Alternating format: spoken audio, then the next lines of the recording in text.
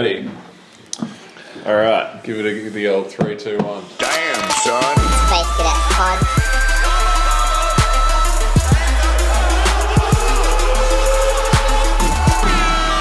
Space Cadets Pod.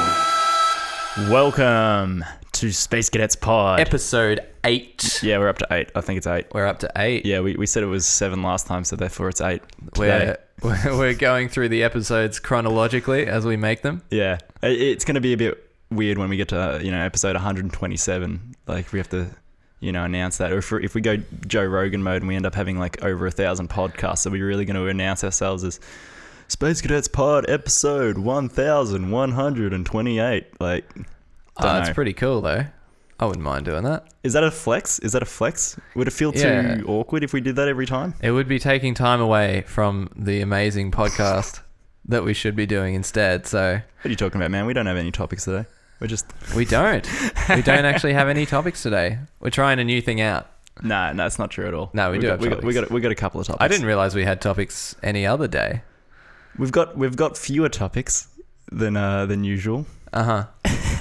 But I think they're still okay. That just gives us more opportunity for creativity. Yeah, doesn't it? Exactly. You're gonna really need to go deep on these topics.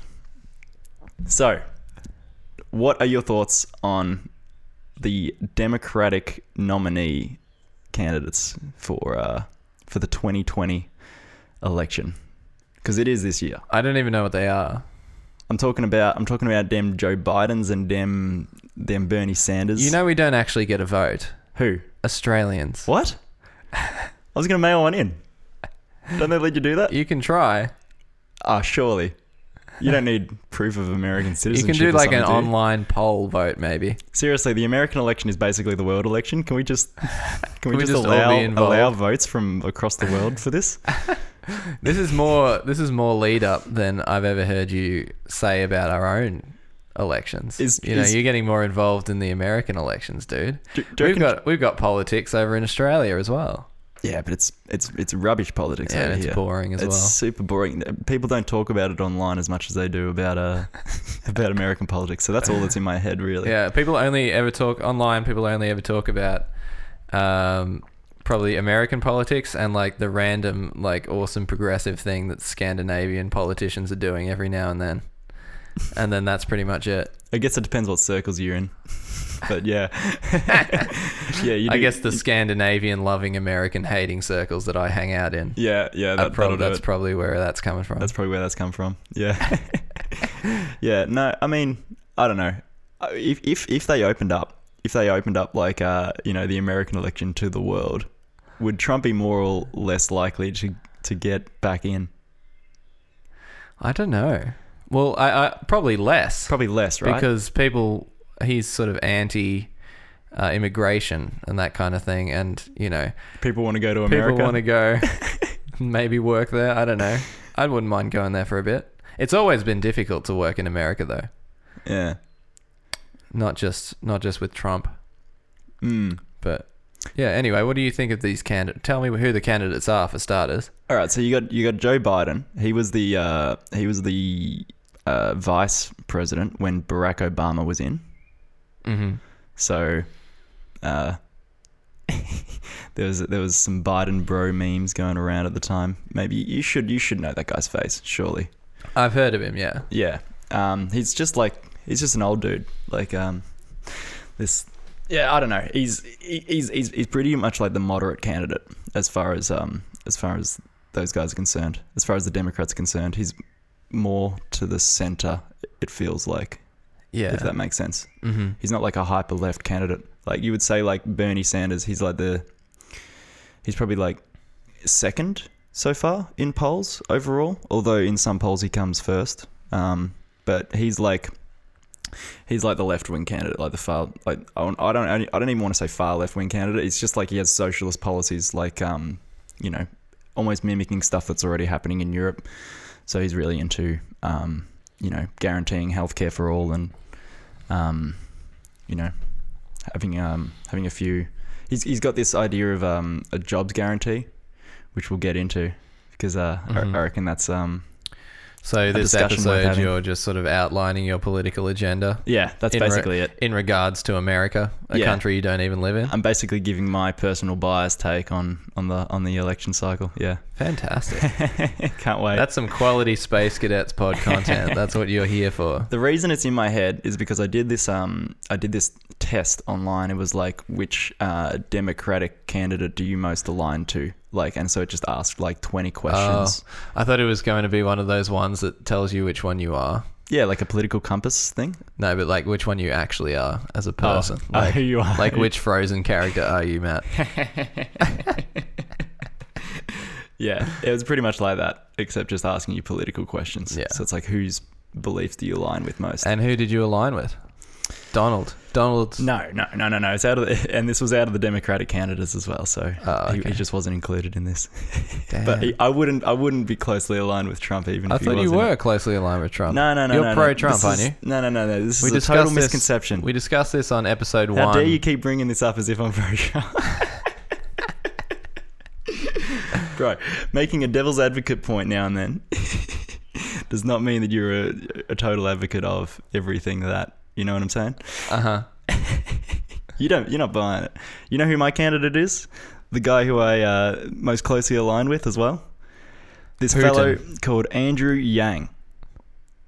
I know Andrew Yang. You've heard of Andrew Yang? Yeah. He's an Asian American running on a basic income guarantee as his platform. That's like his main policy that he wants to enact. Are you going to go to America and get some free money off him? Well, get a citizenship? I just think that'd be pretty awesome. Like, yeah. You know, mm-hmm. you could. The great thing about a basic income is you don't have to quit your job, or you don't have to forfeit, doing work. Because the problem is with the welfare system that you have at the moment, it's generally this thing where it's like, if you're not working, you're eligible for welfare, but if you are working, you're not eligible for welfare.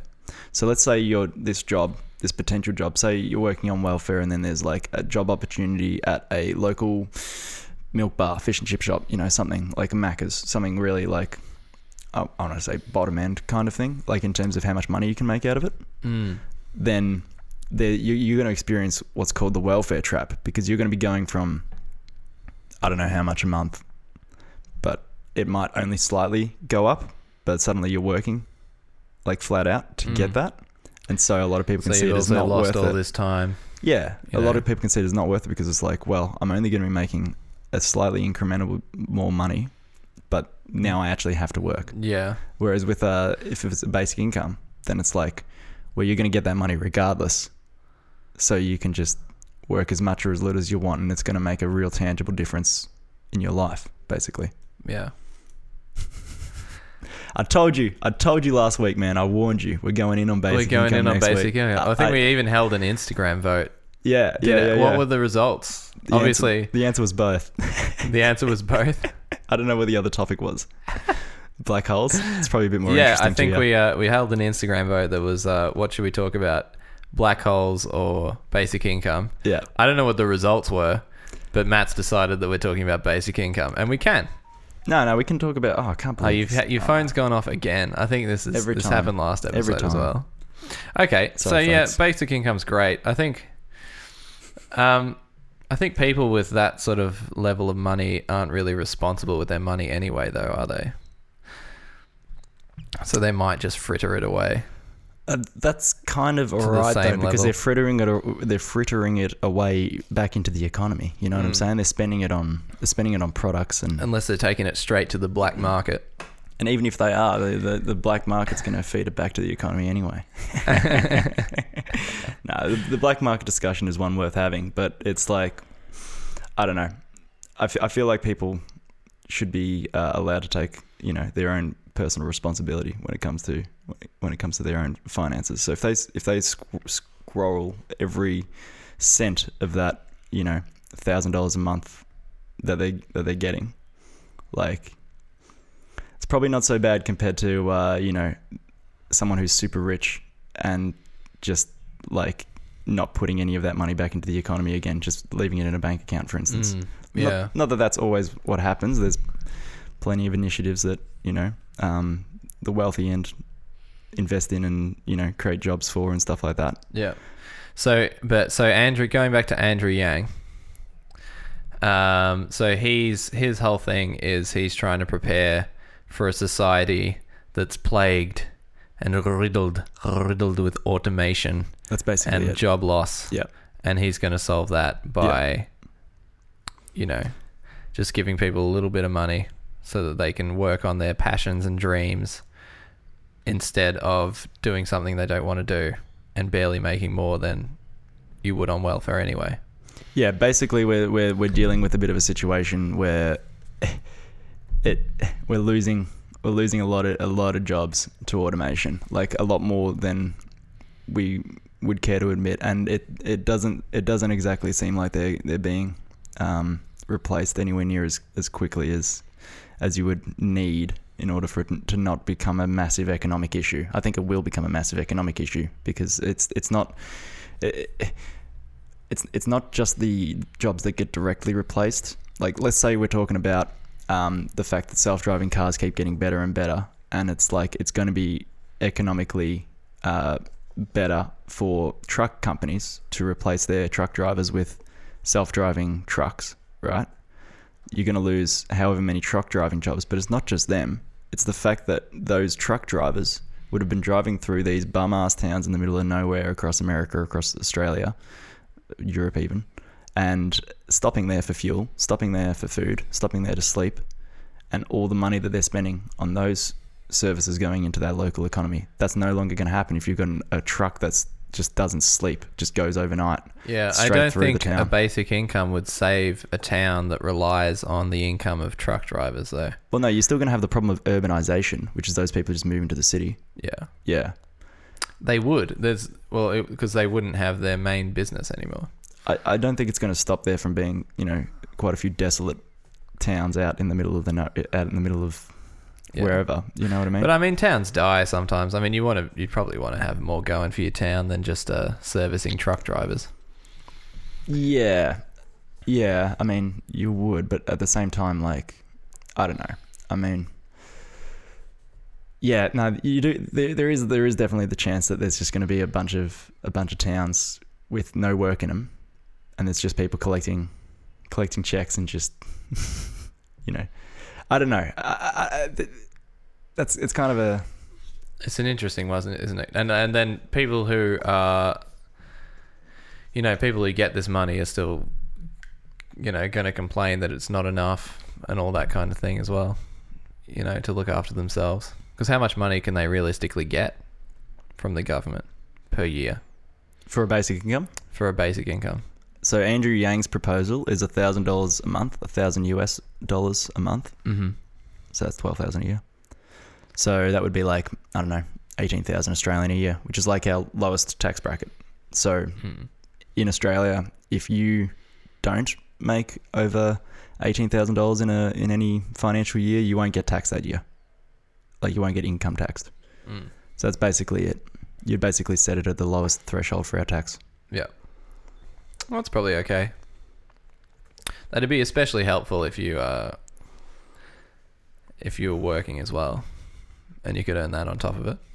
Yeah. Well, that's the thing. I mean, you would be getting taxed at a higher rate. Like, if you're as soon as you pass the tax threshold, yeah. If you're making, you know, the $18,000 from the basic income, but then you're also making, I don't know, $50,000 from an average job, you're going to be getting income taxed as if you're making $68,000, which is what I think if you're at the point where you're like, there's a lot of jobs that are a lost cause and we got to get rid of them, you've then got to address another issue, which is people's well-being and how they feel when they're unemployed. Because, you know, sitting there receiving a basic income and not doing anything else isn't going to make you feel any good about yourself. This is definitely the crux of the matter. This is why there's like a major discussion going on right now as to, like, you know, if we've accepted the premise that automation is going to be devastating for jobs in our economy, what's the solution? Is it basic income? We're already at the point where people don't really need to work, and yet they just have jobs just to satisfy people. You know, they're doing useless jobs that don't really need to be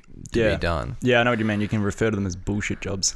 Bullshit jobs. Bullshit jobs. Like making a podcast. That's a bullshit job. It doesn't need to be done. That's a hobby. It can be automated, dude. There's no job involved here. We could get a AI in here to talk instead of us. That's actually a good idea. We wouldn't have to do anything. Imagine, okay, so here's what I was thinking, right? You know how we were saying we need a Jamie? We need like a guy who's just looking shit up for us, like so that we can keep focused on the conversation. Yeah. I mean, yeah, because last week we were trying to look things up and we were on our phones while trying to talk at the same time. Google Assistant might just get good enough that becomes...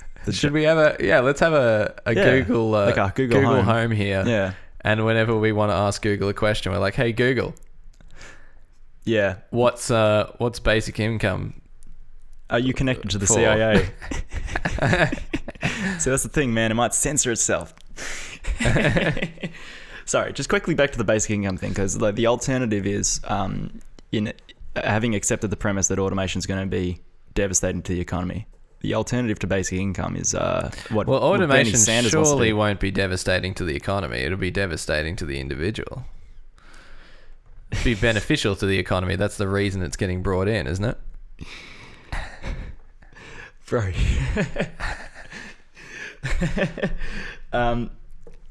Well, I just think you basically have to make a decision between is basic income best or is jobs guarantee best, and jobs guarantee is like what Bernie Sanders wants to do, and that's basically just forcing people to have promising a job. People jobs. Yeah, so the government that's part of his. The government would make a bunch of fake jobs, essentially, a bunch of tasks that.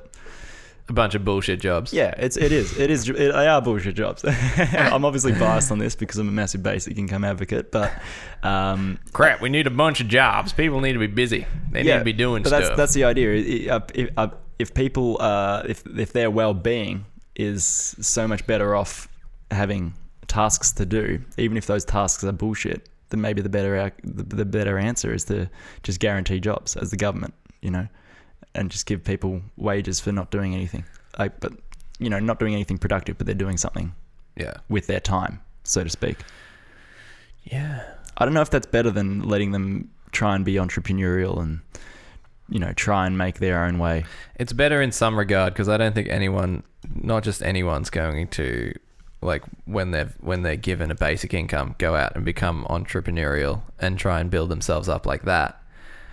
So I think like 80% of people would probably just take the money and sit pretty or get like a little side gig. 80%? What you think? How many people? How many people do you think are entrepreneurial? Well, here's the thing, right? So I go around and I ask this question a lot. The thing is, you hang out with the 20% of people who like. I think that's not true. I think it's like 30% of people go to do tertiary education in Australia or something like that. It's really low. I don't only talk to people who have gone through uni. No, but I'm just trying to give you some perspective. I mean, like, I don't think maybe if you're entrepreneurial people, but that's just because that's who you hang out with, But if the question is simply this, if it's simply would you quit your job if you were suddenly getting an extra $1,000 a month, the answer is always no. No. If you ask that question to literally anyone, they'll always say no, and maybe they feel compelled to say no because there's a social, need to be busy. You know what I mean? Yeah. It's like it looks bad on you if you say that you would do nothing.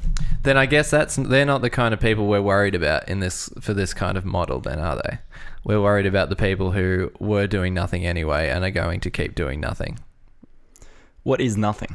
I don't know, but nothing isn't making them. It's not okay. It's not the people who want to do nothing. It's the people who are forced to do nothing because there aren't any jobs for them to do. Okay, I'm not saying people just are going to do nothing because they're sitting around doing nothing. So we're talking about like the bottom 20% of like current. Well, let's take standings. your car driver, your truck driver example. Someone who's been doing that for 30 years, suddenly they lose their job because there isn't a job for them, and they don't have any education in anything else. They don't have another pathway they could go down. You know, they're not going to be... And reskilling them in code is not necessarily the answer. Yeah, they're not going to be 100% satisfied with just getting basic income instead of their regular car driving wage. Yeah, But they'll definitely be more satisfied with a basic income that at least helps them, continue to support their family if they have one, for instance, as opposed to just saying, well, learn to code, mate, find another job. You know what I'm saying? Yeah. There was this interesting thing. Was it Andrew Yang talking about when in having a different model? This is like going back to companies, like having a different model for a company, so that every person who works at that company owns a small piece of that company, and that's how you might get around the automation issue. Because say if you're a truck driver, you own a small portion of the trucking company.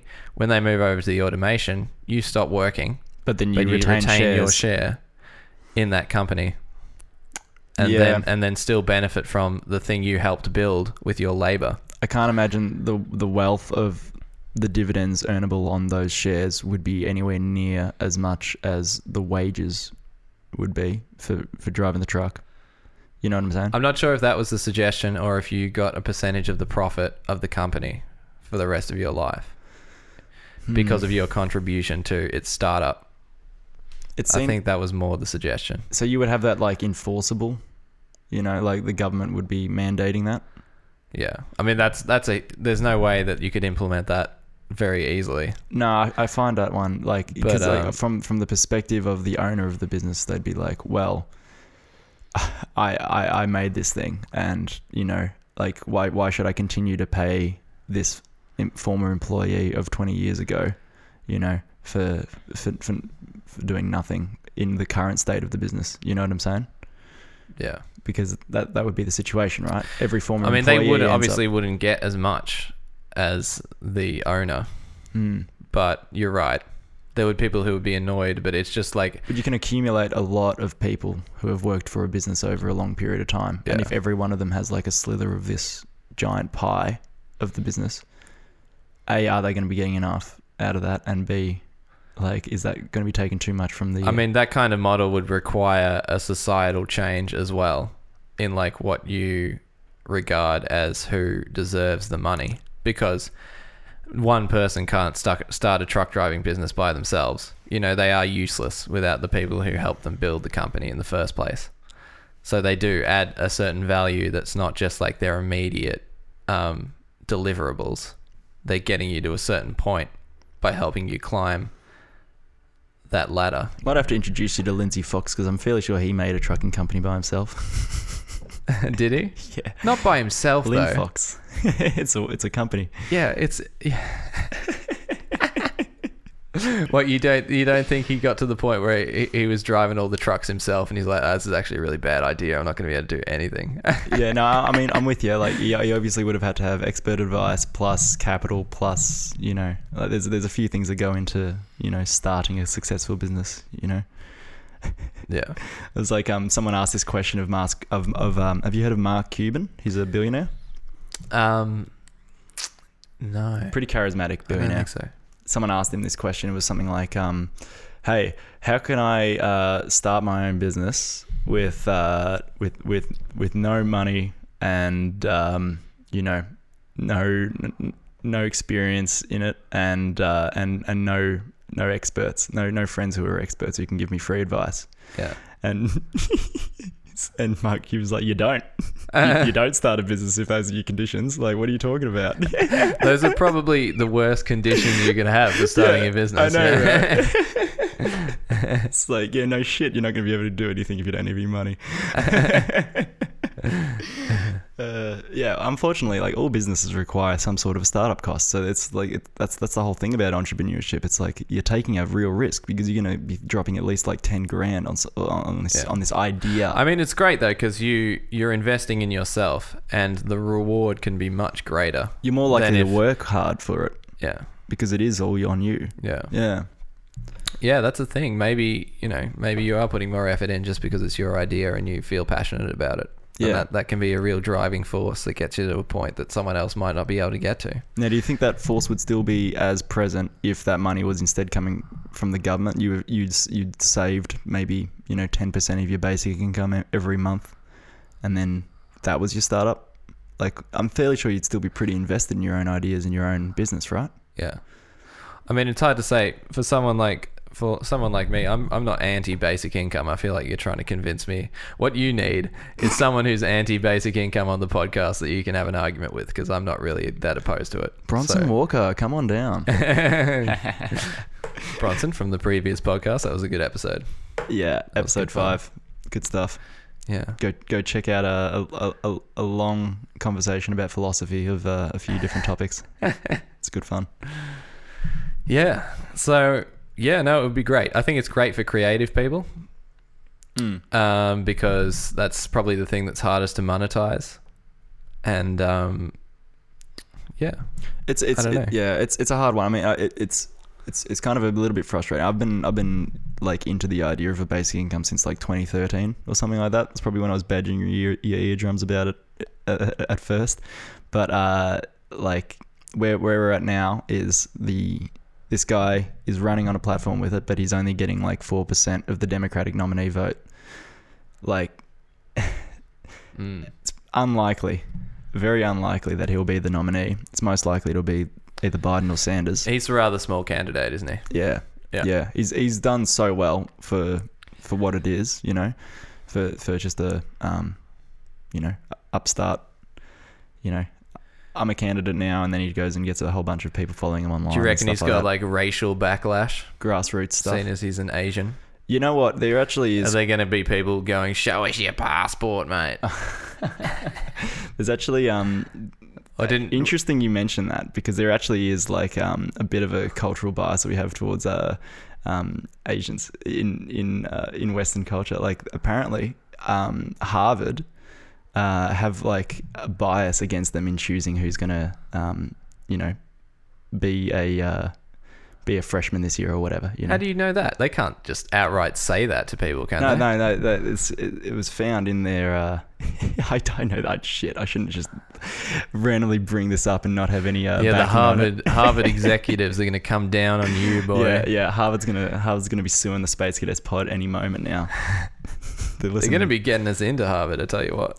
When they hear this high quality analysis, they're actually allegedly there is like a bias against Asian students. What, due to like how many they have at their school?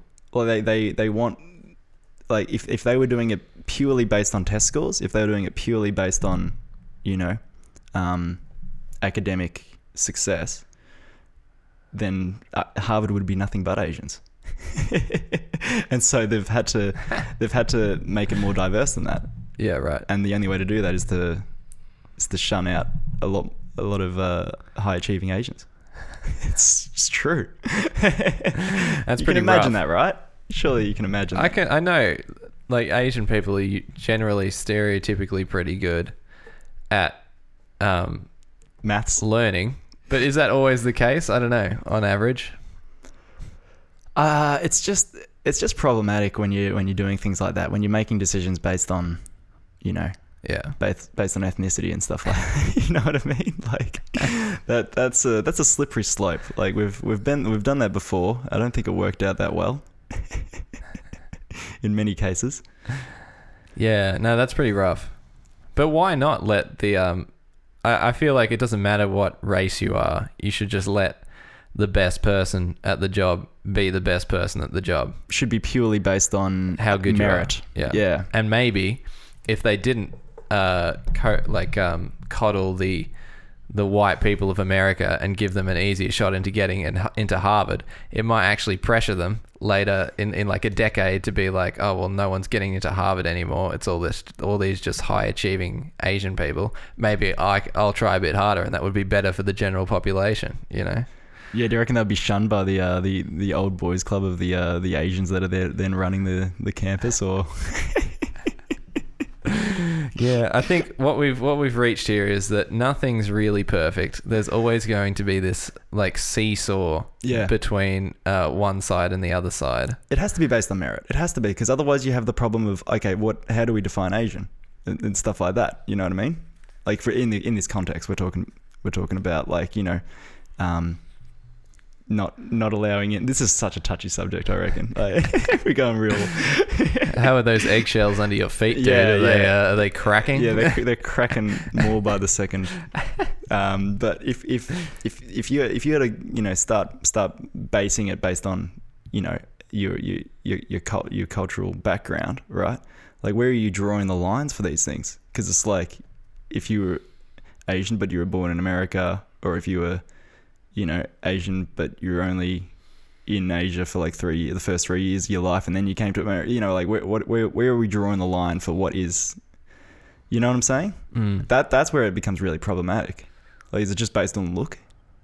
Telling what someone's. Well, that's what I guess that's what we're saying, is it shouldn't be based on anything like that. It should just be based on how good you are at what you're doing. You get yourself into way too much trouble if you start drawing lines like that. So it's much better to be just basing it purely on merit, on how it's much better. It's better for everyone. It's better for the people who put the effort in to actually get to that point where they're really good. Yeah, and it's better for the country to receive a better.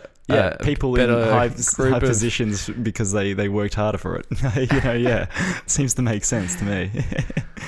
Damn it, Harvard! Why do you suck? Why are you like this, Harvard?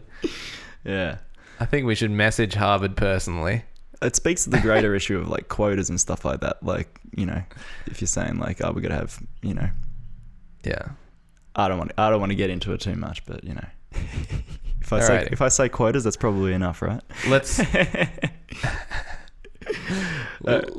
move on. We've been speculating about America for 30 minutes now. I think we're moving on to the next topic. We speculating about America, or we speculating about the world at large? You know what I'm saying? Like, you're speculating about America.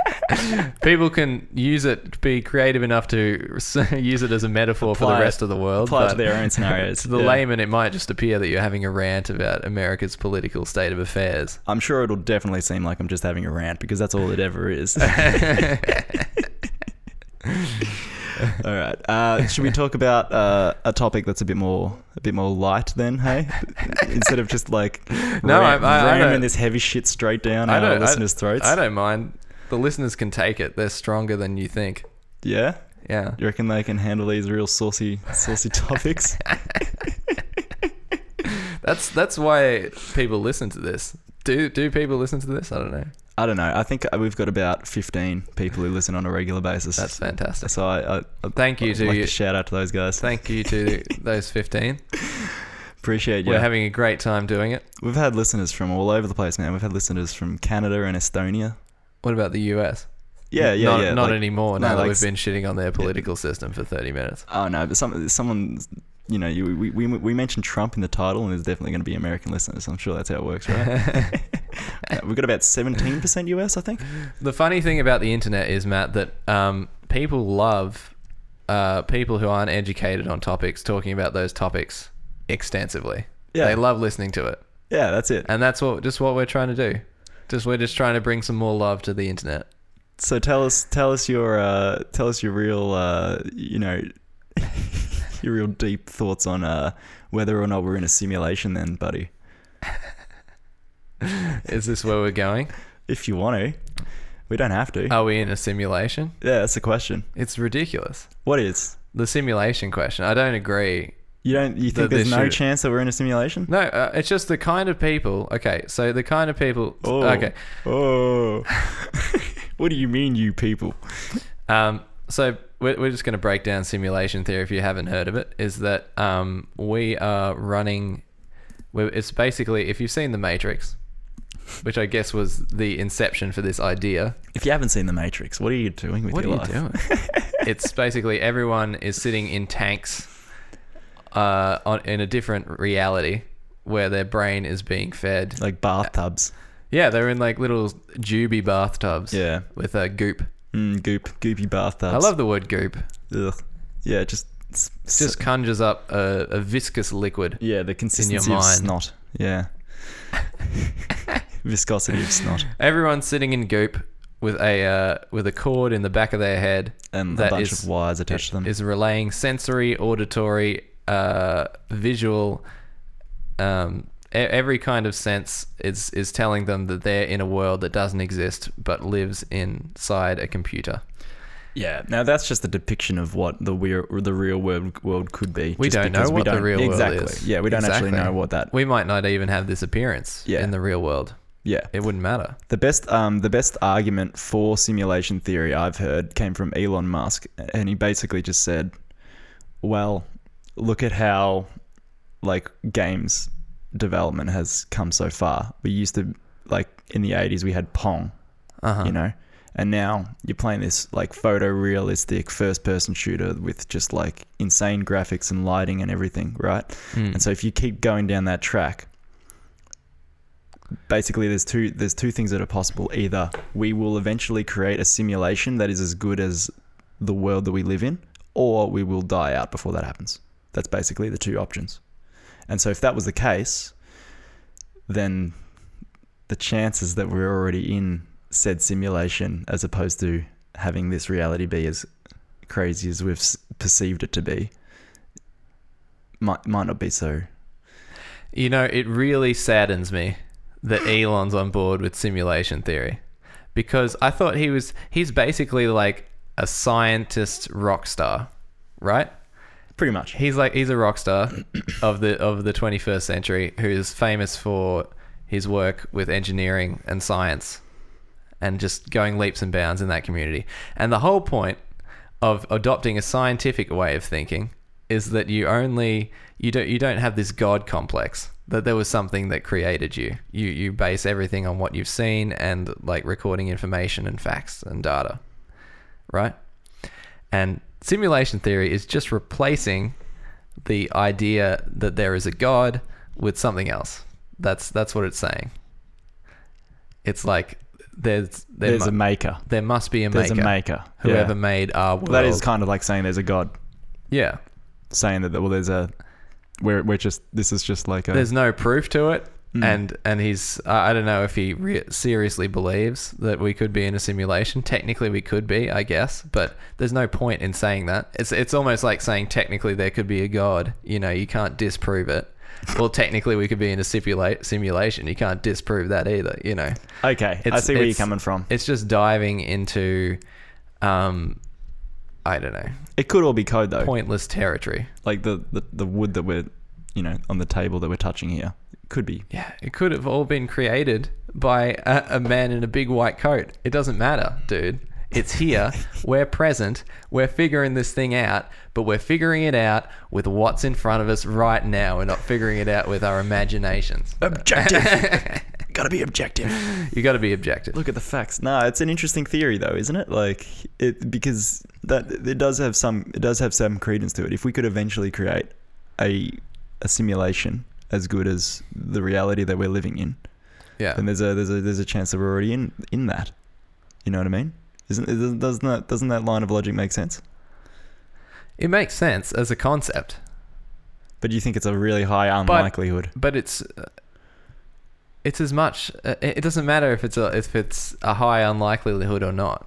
It either is or isn't. It's happening, right? So it either is happening or it isn't happening. We're never going to be able to prove that it is or isn't happening. So it's as much fantasy as any other creation theory that exists. Damn it. All right, you might have got me there. Or are you? You're right. No, it's unprovable. It's like it's totally unprovable. So like, therefore, why even? It goes back to to philosophy. Even when you start talking about simulation theory, just because it has to do with computers doesn't mean that it's like science. It's like a different way of explaining the way the universe works. Just because you can use the word code, it doesn't mean that it's any more real. Man, that just shatters my entire universe. I like the idea that, you know, I love The Matrix. I think it's a great movie. And yeah, sure, it might be possible to create a simulation. But to start thinking about maybe the fact that the world's a simulation, I mean, it's just speculation, isn't it? Yeah, well, but fundamentally, like whether the world is a simulation or isn't probably shouldn't change the way that you act within the world. No. So it's just it's hypothetical speculation. But anyway. It might. See, if you start thinking about thinking too much, you're just removed from reality, aren't you? So, you know, if you start thinking, why am I thinking? And that's the thought that you're having. then you're probably just a bit dense and you're not getting much done. No, not saying you're dense. It's very. Oh no, not me specifically. Not you specifically. I mean, yeah. I get what you're saying. But I mean, like, how much time are you actually going to spend thinking about that stuff? That's like, right. Really? You may as well. Are you going to spend 24 hours thinking about it? You may as well have a think about it. If you enjoy thinking about it, then it's probably not a waste of time, is it? I don't think that's a bad thing if you're on a tram on the way to work and you're just casually pondering your existence. So I don't think that's like that should be outlawed. I love pondering my existence. You're gonna get the thought police in here. You're gonna be none of this thinking about simulation theory. You're going straight to prison. Yeah. No, you're be able to think what you like. But yeah, no, I get what you're saying. I do like thinking about existence. I don't find simulation theory particularly as stimulating as you, but I think it's just because I'm not into games. I think that's all it is. You know, that might be it. That might be it. It's not as fun of an idea for me. But here's the thing: if you're like, just say you just start thinking about simulation theory way too much, and then you just start accepting that we're in a simulation. If you change the way that you act, like to be more, I don't know, how would you say, like spontaneous, a bit more risky, a bit more like wild with it, because you've already accepted that the world is a simulation, that might not necessarily be a good path. You're right. Oh, I thought you were saying that was going to be good. What, to be more risky? Yeah. Well, it depends on what the risks are, I guess. If you've just been making stupid risks, like, you know, taking a... Well, yeah, you didn't define your risks, but like generally being more risky is better for you. I think you should take more risks. Like the average person should be taking more risks. Social risks, professional risks. You know, like they can have higher reward or whatnot. Yeah, no, I think risk taking is good, but you got to be also good at like calculating what the risk actually is. You know. Yeah, fair enough. What are the chances that a bad outcome happens, and then what's the impact of such a bad outcome? You know. Yeah. Make a matrix of it. You know, a risk matrix. Back to the matrix. I think risk, I don't know, maybe I'm confusing risk with confidence, because I think confidence is very important. Just putting yourself out there, which can be like called taking a risk, and being confident. I've got the perfect segue for this because we're talking about risk. Give it to me. Alex Honnold. Has it started raining? I can hear that. I can hear that rain. It's raining. It's really moody on this podcast. We had birds chirping before. Yeah. And now there's a nice pitter-patter. This is our soft and sensual podcast where you hear nothing but the meditative raindrops on the concrete outside. Have you heard of Alex Honnold? Yes. So Alex Honnold, for those who haven't heard of him, he was making major news recently because he free soloed El Capitan for the first time anyone's ever done that, which is just bananas. What that means, he's a climber, he's a rock climber, but he climbs without ropes. And he climbed El Capitan, which is like, I think it's like 1,100 meters above the valley floor. You know, it's this giant rock face cliff in Yosemite Valley in California. Yeah. And he just climbed this thing without ropes. He's your role model. No, I don't want to do that. I don't want to risk my life like that, bro. But if you could. But this is where it comes down. But that's the thing. This guy who was free climbing rocks, he knew the risk, and he knew he wasn't going to fall, right? Well, this is exactly it. His attitude towards it was, there's a very big difference between risk and consequence. The consequences of what I'm doing are extremely high because it's literally death. Yeah. But the risk to me is quite low because I've studied this route. I've climbed it over and over and over again with ropes, with safety. Over and over and over again. I know every single move. I have it all plotted out in my head perfectly. I have notebooks filled with information on, you know, what exact move has to be done at what exact moment and stuff like that. So to me, there is no risk really, because I know I'm purely confident in my abilities to do this. It's simply the consequences are really high. Yeah, I'll say. But I just thought that's a bizarre way of looking at it, because it's like, well, doesn't that mean it's like medium risk? You know, because the consequences are so high, you got to well, that's the thing. As your risk, as your consequences go up, you know, the less risk you should be willing to take. So they're kind of like going in different directions on your graph or whatever. Yeah, yeah, it's like two different axes. Yeah. So it's like if you've got really high consequence, you should be considering that a higher overall risk. I think death is probably the highest consequence you can have. Well, technically, there's like a death consequence with a lot of stuff. You know what I mean? Like driving your car to actually, work. You're right.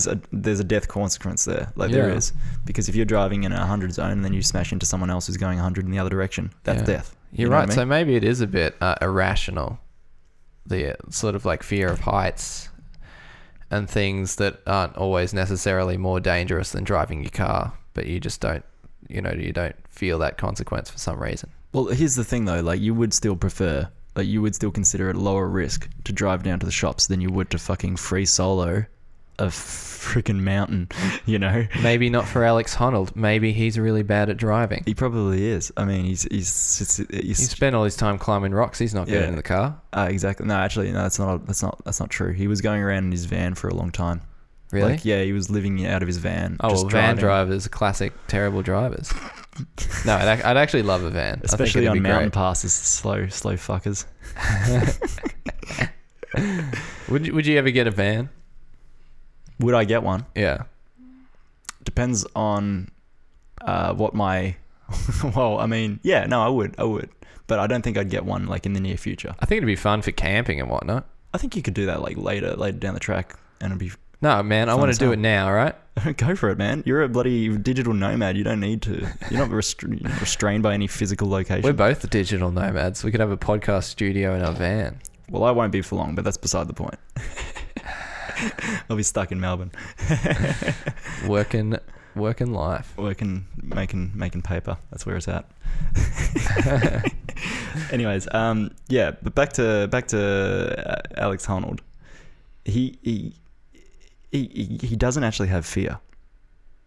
Like they ran tests on him, and they basically determined that his fear response is like 1/100th of the average person's, if that makes sense. I wonder, does he have is he a bit awkward socially? Yeah, he's certainly So got do a you reputation reckon, for being because you can awkward. have different kinds of fear. I guess you can have like social anxiety. Does he not have that either, or is that on a different spectrum? Yeah, actually, you make a good point. Is that considered fear though? Is there like fear of anxiety, danger and then fear of, like it can embarrassment? It can be explained as being fear, but I don't think it's literally a fear response that you have. So like when he's climbing this mountain, he might actually just be embarrassed if he fell off. Instead of being scared of dying, he'd just be like, oh, that was embarrassing. I just fell like 400 meters and killed myself. How awkward. Yeah. No, I mean... I'm sorry, I'm just derailing your story. No, you're all good. I just lost track of my next bit. So get back on the mountain, dude. Come on. I'm trying, man. Get your next hold. Reach for the side pull. Have you been rock climbing recently? I have, yeah, a little bit. Yeah, nice. It's good fun. Getting outdoors. It's good for the soul. You know, just camping is good. Oh, it's great. Like camping and then doing physical exercise every day. So hiking or whatever. Like that's just, oh my god, that's a must. I did that once for like. You just feel so much better being out for the day. Yeah. Last year I went to the Blue Mountains. Like, so it was an epic road trip to get up there, but we were up there for like a few days. I was so happy when I came home, as in like just my general mood had been lifted. Yeah. Like to the max, just because I wasn't even eating that well, but I was just outdoors all the time, sleeping like rough and exercising every day, and it just completely changed my total outlook on everything. Yeah. Like there's definitely a problem. It's what humans are meant to be doing, just walking around finding food. Yeah. It's just that we've given ourselves all these extra tasks that don't really pertain to our nature, but like we're able to live such comfortable lives right now, like indoors, with all these luxuries. But that's the thing, we think it's comfortable, but it's actually doing us a disservice emotionally. It is totally. Yeah. Like you can just get up, go to the fridge for food, stuff. Well, we gotta go to the food box. Yeah, go to the food box. Go to the food library. Food library. Food library. You're not gonna say it.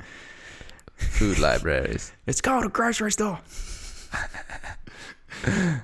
It is. So, but yeah, no, it's so true though, because we we're living in such luxury that we're not required to do any exercise to live. You know, usually back in tribal days, we had to do exercise just in order to catch that gazelle so we could eat that night. You know what I mean?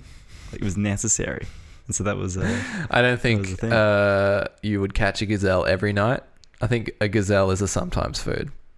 What's an everyday food then? I don't know, berries, nuts, go foraging. Yeah. It's probably not wrong, but I think between like a tribe of, you know, however many people, like what do you got? A tribe of 100 people? At the moment, 150? 2. We got a little tribe right now going. But if you got a tribe of 100 people, it's the smallest possible tribe right now. Wouldn't it make sense to get a gazelle every night and then just split it up between 100 people? You wouldn't get much of the gazelle.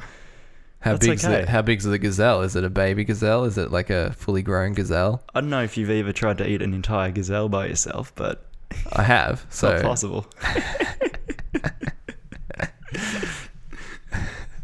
When was the last time you ate some gazelle? I haven't tried gazelle. You haven't tried gazelle? I've tried a few interesting things. I've tried goat. That's all right. It's kind of tough, but it was still pretty tasty. Yeah. I've tried kangaroo, crocodile. You've had crocodile? Yeah. Crocodile. Have you had crocodile? I've never had crocodile. Is it tough? It looks like it would be tough. It kind of sucks. It's like a chicken that is not as flavoursome as chicken. Well, we haven't been, you know, genetically engineering these chickens. These crocodiles over you know, a long time, like we have with chickens. You reckon chickens once tasted like crocodile and now they taste like sex? Chickens have been pumped with hormones, bro. Like hardcore. Like that's probably why we're growing taller. Yeah. Don't you reckon? Like humans grow taller over time. Like my great grandfather was short as shit compared to me. Is that true? It's true. I know humans differ in size averages between countries as well. Should we look at the chicken intake of some countries compared to the others in correlation with the height of the average individual? When I said it's true, all I meant that was true is that, you know, humans keep growing taller each generation. What I don't know is true is the bit about chicken hormones making that the case. I think it would be just general better, you know, diets that contribute to that, right? Yeah, probably. Like your overall diet is probably better than your great grandfather's was because he was eating, you know, potatoes in the trenches. You know what I'm saying? Yeah. Yeah. Yeah, no, you're absolutely right. Yeah. Yeah, big time. But so what can we do about this? If we've got a problem where our society is getting overall more depressed because the conditions that we've created are just too perfect. It's like living as a king. Yeah. But everyone's doing it, you know. What do you do to get people back into good healthy spirit, you know what I'm saying? Don't know, dude. Do you mandate exercise? I think if you're unhappy and you're doing something that's making you unhappy, that's kind of on you, isn't it? Yeah, it is sort of on the country though, because it lowers everyone's spirits and all that. So maybe we should mandate 30 minutes of daily exercise. I don't see that being a bad thing. I don't see that being a plausible thing. I don't see who's in your house cracking the whip. Yeah. Yeah. Who's doing that? Is that you're gonna have government agents coming out to everyone's houses like, you haven't, you know, your Fitbit or whatever hasn't yeah, moved that's the today. thing. Like your Google Home could tell you. You're like, it would be like Hal from 2001: A Space Odyssey. Just be like, Matthew, time for your daily run. You haven't been outside today, Matthew. Okay, Google, I'm going for a run, and then just like go off and smoke some darts. Come back, Matthew. I tracked your phone GPS while you were out for your run. It didn't seem like you got very far. Would you like to try again, Matthew? Why do you smell like smoke, Matthew? Yeah. Bit much. I don't know if we can handle, you know, that level of AI interference with our own personal, you know. Yeah, well, that's the thing. Like, there's so much you could do with it that would just control people a lot more. For example, if someone's got their phone in the car, the computer knows if it's a 60 zone or an 80 zone and it knows your speed because of the GPS, you could just ditch out speeding fines to people on their phones. Bro, straight up. You don't have to have speed cameras anymore. You know the instant someone's speeding anywhere in the world. This is some discussion that they're actually having in like, so many people get pinged. Dude, imagine going to an area and not like missing a speed sign. Yeah. And then you're screwed. Yeah. Now, someone asked my dad about this, and he gave him like a really like long email. It's something I've always thought about. I don't think know? I've ever talked about this with anyone. But it's not good. That's not good. Did someone?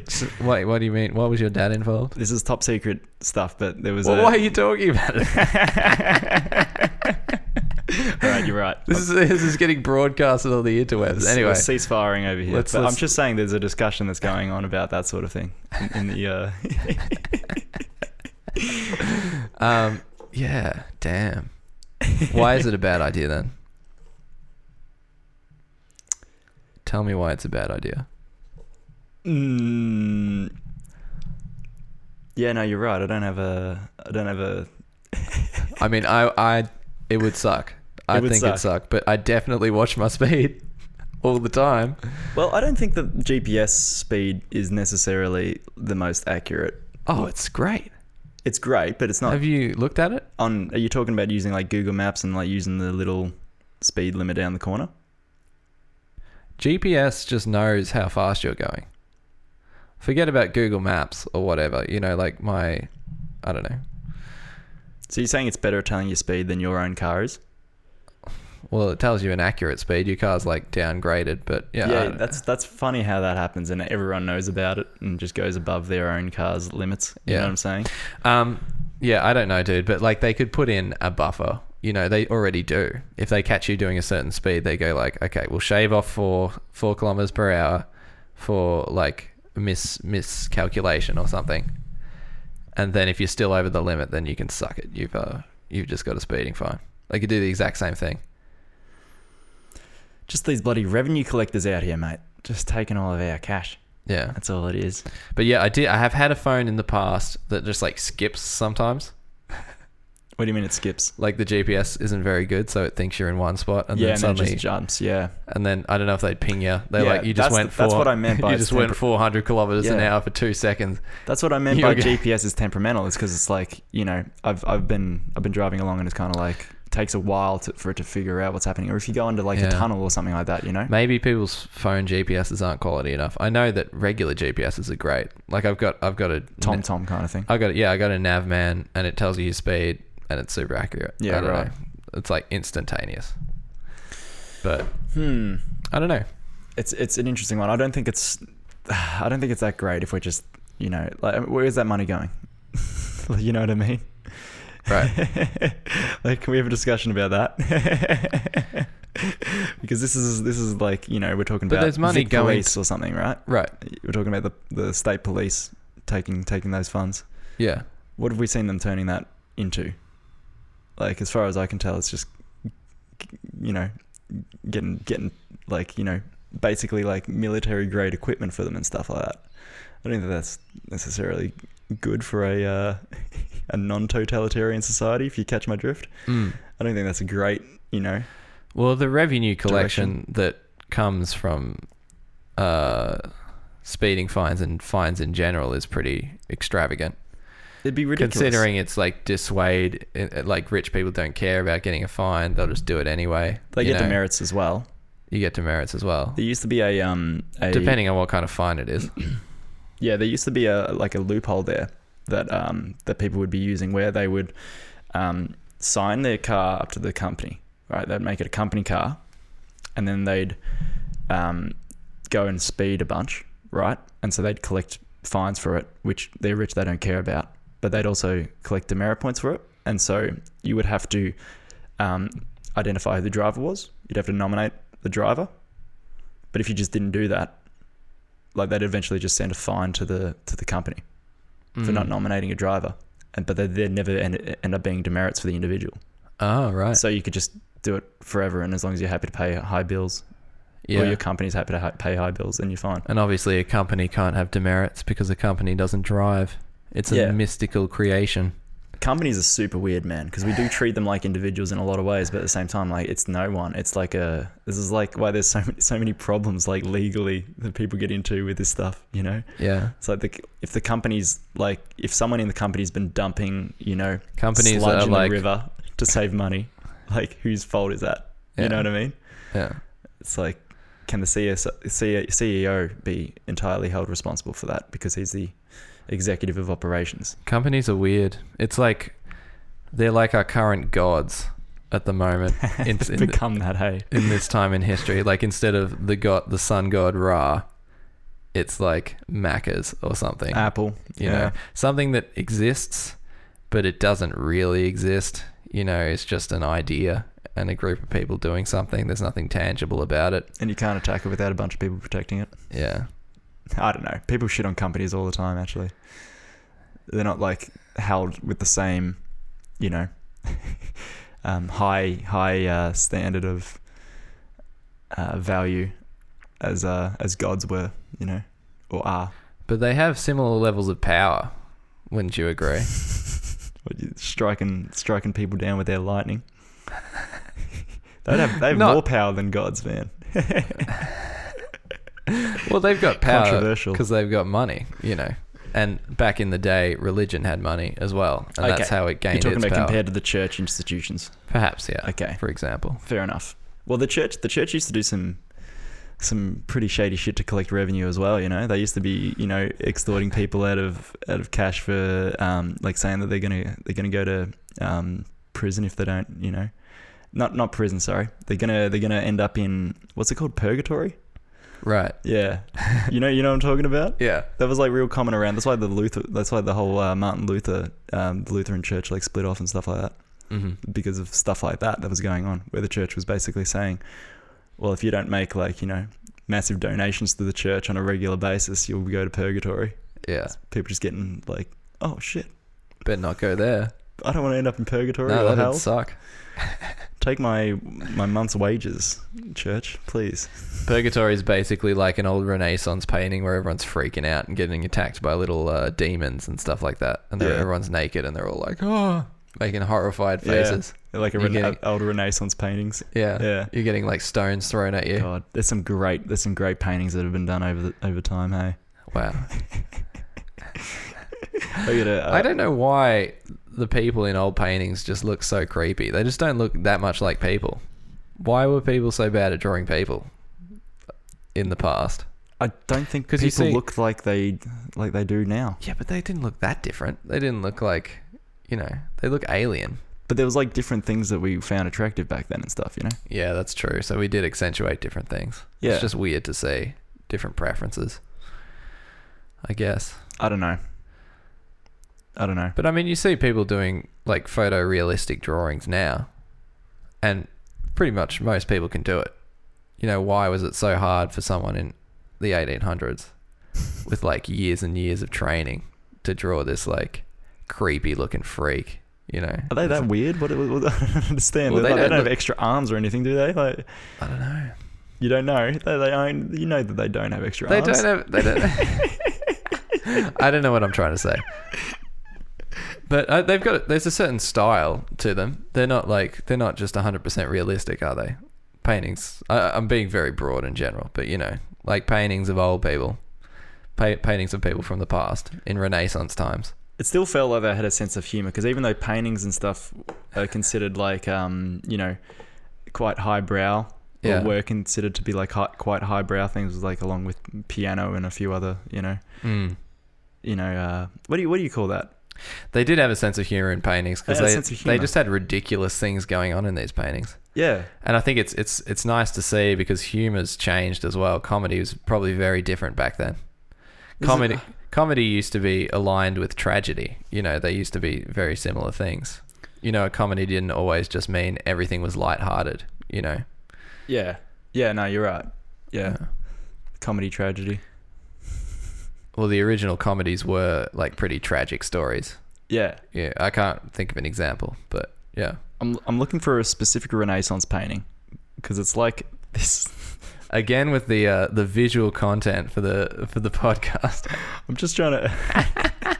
We're going to talk about paintings on this podcast. The one thing you can't see.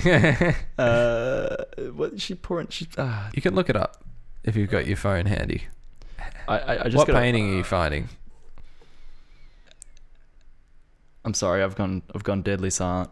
No, I'm not gonna find it. Matt's looking through pictures. There's like a guy. There's like a guy who's like dressed as like an accordion, and he's like, "Come on, guys!" Like, you know, pointing to his watch, like, "Let's make a move." And then there's like another two people, and like one of them's this guy like pouring a bucket filled with like pears, like straight into this girl's pants, like into the back of her pants, like just pulling open her waistband and pouring in like a bucket of pears. Oh yeah, it doesn't make any sense at all. It's like the strangest like painting I've ever seen. I couldn't stop laughing at it. I was just thinking like, man, these Renaissance guys, they had a great sense of humor. I don't understand what's happening, but I love it. Do you think it was funny to them, or do you think that they were just like, oh yes, this is perfect? Like, how can you make something like that and think that that's like a... It's crazy. It's like abstract, but abstract art these days just doesn't look like anything. It's abstract, but like the things going on are abstract rather than the image itself. Well, what's abstract art today? We're just talking about like a bunch of splashes of color and stuff like that. Yeah, it's just bullshit. It's like... How dare you call splashes of paint bullshit? Blame it on abstract art. No. I mean, it's more about color and composition and form and shape rather than depiction. Yeah, it's not about actually getting a... It's more about the principles of... This is pretty rather dry analysis of abstract art. It's more about like the principles of art rather than trying to represent something in the real world. Yes. Yeah, I'm with you. And making something effective, but effective because of how it looks rather than what it contains. Now, do you think that we're going away from an obsession with painting / drawing photorealistic things because we now have cameras that can just straight up perfectly show you what that is? So for instance, maybe, but I think photorealism's kind of like really big now. Yeah, no, it is. For some reason, there's still like a lot of that stuff. It's more like, oh my god, a human drew that. That's why it exists. Yeah, you're right. That's why it's a thing at the moment. You're absolutely right. It's not for the purpose of like, for instance, like back in the day, you would have the king would commission, you know, paintings of his wife or something like to be hung in the hall. You know, because like, you know, you can't just take a photo of it and blow it up and put it on the wall. Right. You know? Oh, I see what you're saying. Yeah. So it's like that side of it's been replaced because people aren't doing photorealistic stuff, you know, in order to show that. It's not a necessity. Yeah, well, they can do a better job with cameras, so... There is a market sort of on the internet for people and people going like, oh my god, I can't believe someone did that. Yeah, no, I've seen a bunch of that stuff and it's great. It's really awesome. Shit, you've got some excellent photorealistic drawings. Yeah, I kind of moved away from it. There's only so much you can do when you're just drawing photorealistically because it's like, well, after a while you don't develop a style. You just sort of you're just mimicking what's there. Yeah, the real world, and that's cool. But you know, it's not. Which is why Renaissance paintings are different. They're not photorealistic. They're stylistic. They're more realistic than say Egyptian paintings, but it's still a style. It's still like a way of drawing that isn't really connecting with the real world 100%. I don't think they're called paintings. The ancient Egyptian ones are just called comics, right? Are they called comics? No. What are you talking about? You're not talking about hieroglyphs, are you? I'm not talking about hieroglyphs. I'm talking about ancient Egyptians had paintings. They had like Ra and stuff with the heads, and you know how everyone's standing on their side doing the classic Egyptian hand movement. Yeah, the comic book shit. Yeah, comic book shit. Yeah.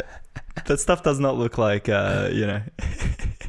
Oh no, it's art. It's art. What am I talking about? It is art. It's totally art. But it's got like a comic edge to it. It's really cool. Yeah. But that's the thing. That's what I'm saying. It's a style, and it's like further from reality than Renaissance painting. But Renaissance paintings are a style as well. You know. So do you reckon they built the pyramids, or was that some aliens who came down before them? I saw this funny meme yesterday that I saved. That was like it's also a picture, but I guess we'll just describe it to you. And it's a picture of Thoth standing in the middle of the desert. And it says like, you know what this place need? Big fucking triangle. Big fucking triangle. And then they built the pyramids, obviously. Like an Egyptian art guy. Yeah. So good. Has he got like the ibis face? That's an ibis head. Yeah, I think this is Thoth. This Thoth. particular. Can you spell that one out for us? Thoth. Thoth. I could be wrong. So where they got the word thought from? What does that word mean? Do I really have to give a definition of the word thought? I don't know what it means. So yes. It's like no, I don't want to be the one to give a definition. I need an Urban Dictionary definition of this. Is it profane? It's profane. Thought, define. A woman who has many casual sexual encounters or relationships. Thought. Great story. All right, so That's what his name is. That's what his name is. It's not. It's Thoth. Well, with a H on the end. Actually, I'm going to look it up because I'm not sure. It's just a combination of thought and sloth. Yeah. Anyway, yeah. Wait? Are you saying did they build the pyramids or did aliens build the pyramids? I'm not actually going to get. Are we going to get into this? No, we shouldn't be getting into that. I don't think it's that crazy to think that humans built the pyramids. It's just the only thing that's crazy about it is the timeline. Because that's like super, super early on as far as what we know. Here he is, Thoth. Thoth. Thoth. Thoth is the Egyptian god of writing, magic, wisdom, and the moon. Oh, he sounds cool. Yeah, he doesn't sound like a thought, that's for sure. He's one of the most important gods of ancient Egypt, alternatively said to be self-created or born of the seed of Horus and the forehead of Set. There you go. The forehead of Set, not Set, just his forehead. Just his forehead. Yeah, his forehead had mega powers. No, but when it comes to the discussion about the pyramids, I think the reason that people can, extrapolate a conspiracy out of it is simply because it's just crazy in terms of timeline. Because as far as we have it, like our records go back to basically we consider the start, like right now we consider the start of human civilization to be what was going on in the Fertile Crescent, Mesopotamia, around I think it was like 6,000 BC or something like that, and the pyramids were built probably like 4,000 BC or something like that. Yeah. So it's like there's a lot of development that had to go on in a short period of time for us to get to the point where we're able to produce such amazing feats of engineering, you know what I mean? And have the organization of even if it was slaves, the organization of labor to make that happen on such a large scale, you know what I mean? And so that's why people come in like, oh, aliens probably did it then, because how could humans have been so advanced at such a early time? But this is where like stuff. Egyptians are amazing. I love Egyptian culture. Yeah. I think it's my favorite historical culture. I would say the better answer to that aspect of it, though, the fact that it seems too good for so early, is that how do we know that that's where it started? How do we know that it didn't go back earlier? Earlier than what? Earlier than like if you there's some sites that they're uncovering earlier at the moment. than Mesopotamia. Yeah, like just like go back to maybe an extra 6,000 years prior to that or something like that. Yeah, it's like there's plenty of stuff that just didn't make it that far, or stuff that maybe is underwater now, or stuff that but there's this site that was only uncovered recently. Yeah, but the fact that the pyramids did make it is a testament to the idea that they just might have been the best thing that people did around that time. Yeah, well, no, it was the best thing that people did around that time. Yeah. For sure. Yeah. For sure. But like people say, oh, it was aliens. It's because we couldn't have been that good at that time. Yeah. Well, it's amazing that we were able to collaborate like that. Yeah. Absolutely. Would you? Well, I mean, there is like a boom in intelligence at some point, and like basically we're building on the information we already have from the past, but we're not getting more intelligent. So maybe the level of intelligence in human beings is a little more fluid than we think. We're standing on the shoulders of giants. We are. Yes.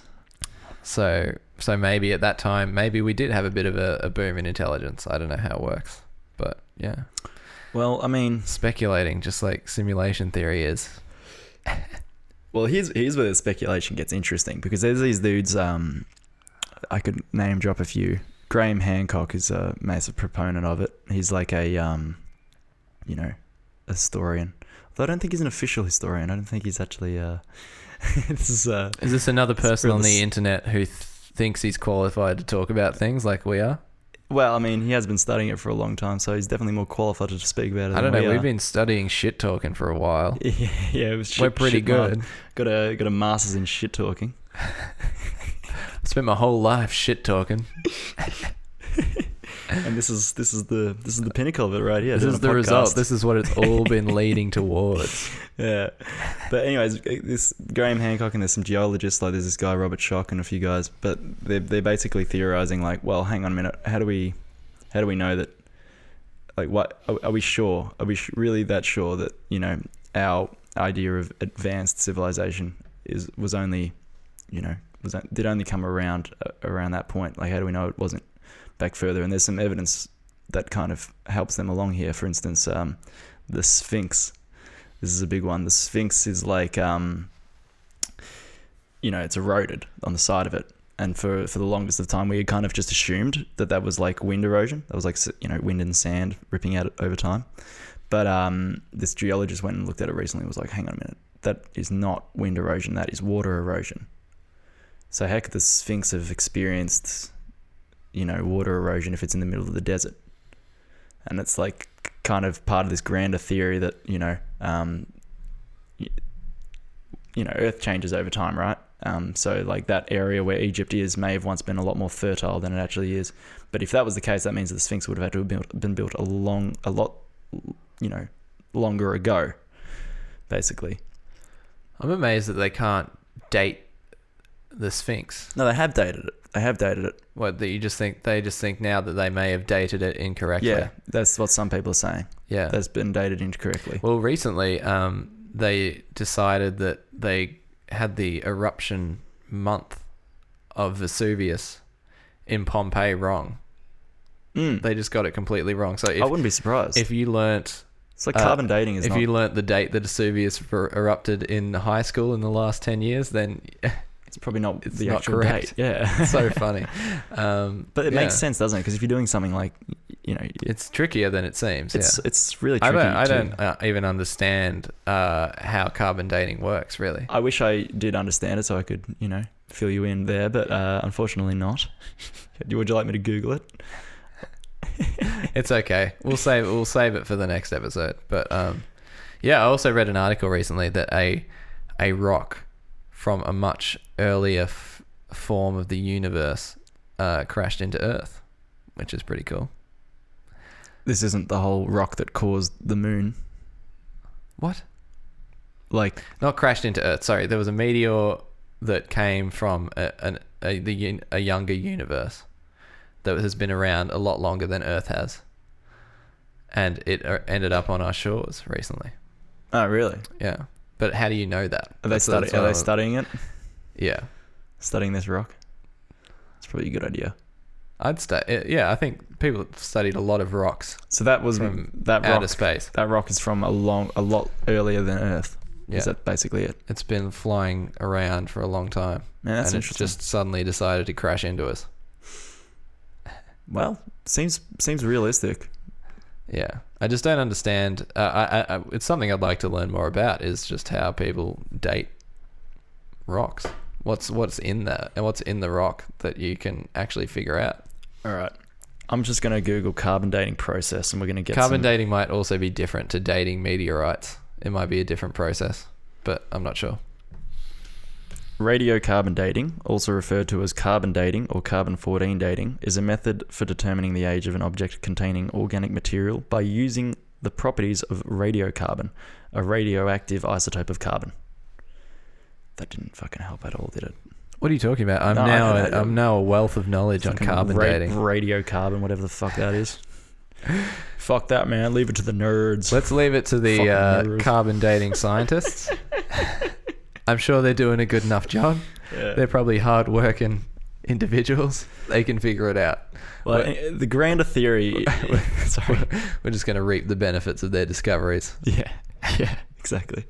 Well, this whole talk about the Sphinx, and there's this other site that they've uncovered recently in Turkey called Göbekli Tepe. All this stuff is all being talked about by this group of people who think that there was a giant cataclysm about like 12,000 years ago or 13,000 years ago that basically caused all the ice caps to melt and caused major flooding across like the known world, like Europe basically at the time, you know.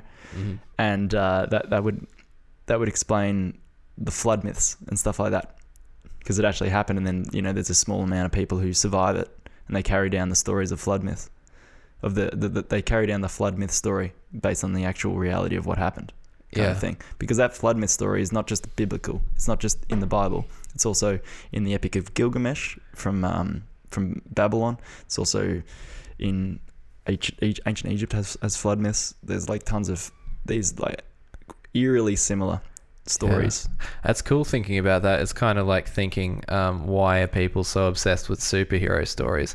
What social implications, what social seed planted itself thousands of years ago that gave people the idea that, you know, an individual overcoming everything was an exciting tale that got told throughout of the generations. It does make sense, but like, you know, what was the first instance of a tale like that being told that rippled out thousands of years into the future until now, into this worldwide obsession? It's actually quite deep, because it's basically we're bundling in every what do you call it, aspect of a person, every trait, right? We're basically putting every trait that we determine to be good on a hero, and every trait that we determine to be bad on a villain. Mm-hmm. And then we're creating a story about how this person who has all the good traits outdoes the person with all the bad traits.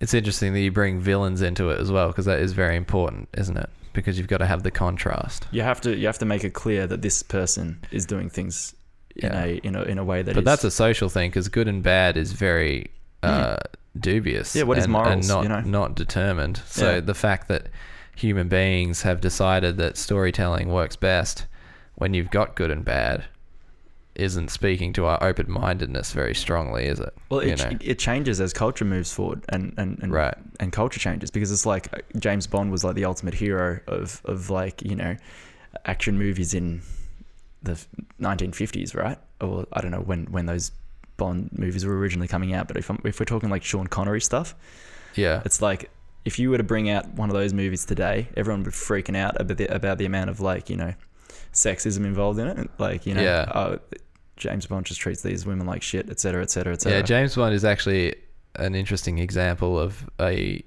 sort of a hero with a lot of flaws. Well, I think true, it makes isn't it? That was always the case with James Bond. Yeah, he was never perfect. Makes it a more interesting story, I think. But yeah, well, that's interesting actually, because like I feel like in today's day and age, we have a lot of stories where the hero is actually an anti-hero. They're actually kind of like, you do get behind them, you feel yourself getting behind them, but you're not actually sure why, because they're actually quite morally ambiguous characters. Like I'm talking about like Walter White in Breaking Bad, for instance. It's like he is clearly like got some fucking major issues. Like he's real flawed, and his ambition, you know, takes over, and he starts doing really shitty things to people. I think that's a great thing that you could do if you're writing a story, is to give it an anti-hero. And it's attributed to the writing, but also the acting. Like, acting is just being as realistic as possible to get people to relate, to see that, like, maybe I could see myself acting in this way like this person does. You know?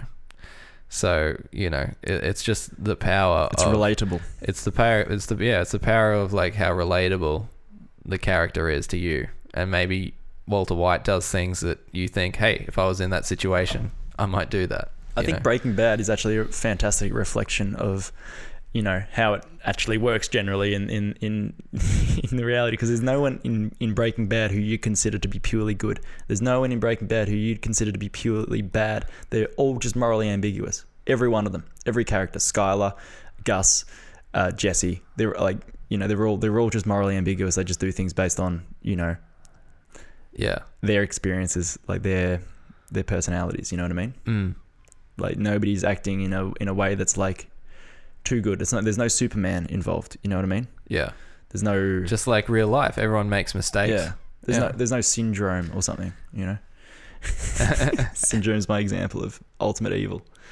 He shouldn't Syndrome be, from The Incredibles. Yeah, Syndrome. But he's got a reason for being. No, Syndrome's actually a really good villain. Yeah, he's actually a really good villain. Because he's got a backstory. Oh, he's got a good backstory. Some villains don't have backstories. Let's think of a villain that doesn't have a backstory.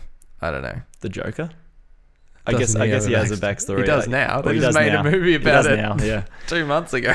Joaquin Phoenix's Joker has a backstory for sure. That was the worst example. I'm sorry, the Joker didn't have a backstory before they brought out that movie, and I still haven't seen it. What about the Emperor from Star Wars? Yeah, okay. He does now. Does he? Not really. He doesn't have a backstory to his... It's like... He just has more evil shit that he was doing previously. Yeah. That's his backstory. Yeah. It's just like, I was evil before as well. Yeah. It's like, dude, you know what's crazy, man? Do you know what's super crazy? So think about the scene in Attack of the Clones. At the start of Attack of the Clones, there's like some bugs that are trying to kill Padme. And Anakin comes in with his lightsaber and fucking kills these bugs the worms. off it. Those worm things, yeah. Yeah, they're more like witchetty grubs than bugs. Now, where were those worms sent from? The bounty hunter. Yeah, right. Where was that bounty hunter sent from? The shapeshifter. Right. And where was the shapeshifter sent from? I can't remember. I haven't watched it in a long time. It's Jango Fett. And who sent Jango Fett to do all that? It's like there's like this chain of like fucking 6 people. Yeah. That goes back to Palpatine. He went back to Palpatine. So Palpatine got someone to get someone to try and assassinate. It eventually got down to the point where some dude just sends some bugs to kill her. Yeah, it's like, what the fuck is that? As far as writing goes, like, what the fuck are you guys doing? Well, the bugs would have gotten her if Anakin and Obi-Wan didn't sense it. Yeah, because they're Jedis. Yeah, or maybe Palpatine was thinking that far ahead and he thought that was all going to happen and assumed that they, you know what I mean? Like, why was he trying to kill Padme? At what point did he decide that Padme was a good one to have around because he could use her to manipulate Anakin? Because wasn't that the whole point? He was just trying to get Anakin to turn to the dark side, right? Yeah. I don't see how he's going to achieve that through having. Why were they trying to kill Padme? Yeah, exactly. It's 10 people chain trying to fucking kill Padme with these. Like, was that the sort of situation? It wasn't a 10 people chain. It was the shapeshifter lady who put the bugs there. You made it sound way more complicated than it was. It's super complicated though. It is. Jango Fett. Let's just go from the other direction to make it not complicated. Jango Fett hired the shapeshifting lady to kill Padme with some worms. All right. Do you reckon Palpatine thought that Jango Fett was going to kill Padme himself? Do you reckon he said to? Yeah. Why didn't Jango kill Padme himself? But that's exactly it. Do you reckon that's simply the case where where Palpatine is given someone like responsibility for carrying out this thing, and he goes, "I've got too much on my plate. I'm just going to delegate it," and then that happens another 3 times before it gets to like the shittest fucking assassin to actually do it, and everyone's just getting paid along the way, you know, and everyone's getting fucking kickbacks from this shit. Is that what happened? Hey, it was a great scene. Bro, I reckon that would make sense though, wouldn't it? Because you're just going to take like a cut of it. You don't have to actually try and assassinate Padme, you know. Yeah. And everyone just keeps palming it off to the next guy until someone's like, fuck it, I'm going to try and kill her with bugs. The shapeshifter lady should have palmed it off. Because she didn't end up too good at the end of that interaction. No, she ended up with her throat throttled. At least. I can't remember what She should have palmed it off to Baby Yoda, and then it would have all been over. I think that was a very different timeline, isn't it? The Mandalorian. I don't know, dude. I haven't seen it. I don't think it's actually... I just wanted to make this more relatable to our audience that hasn't seen Star Wars. I'm assuming they've heard of Baby Yoda, so I made a joke. They've probably heard of Baby Yoda, but we don't actually know if it's I don't know. I haven't seen enough of The Mandalorian yet, but I think there's like question marks as to whether it's actually Yoda or just someone in his species. You know what I mean? Oh, I don't think it's actually Yoda, is it? It can't be, right? As far as timelines go?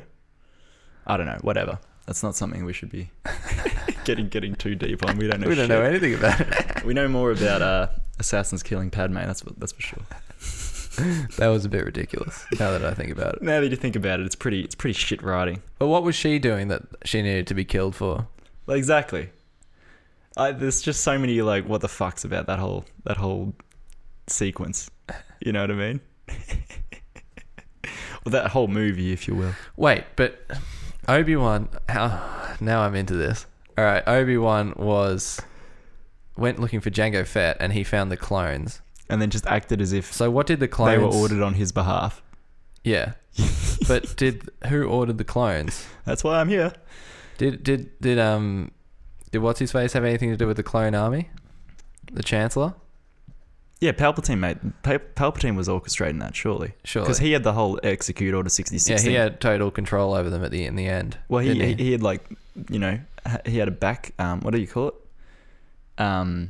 Back channel into the stormtroopers' minds, essentially, with the execute Order 66, right? That's like an override code that was implemented. Right.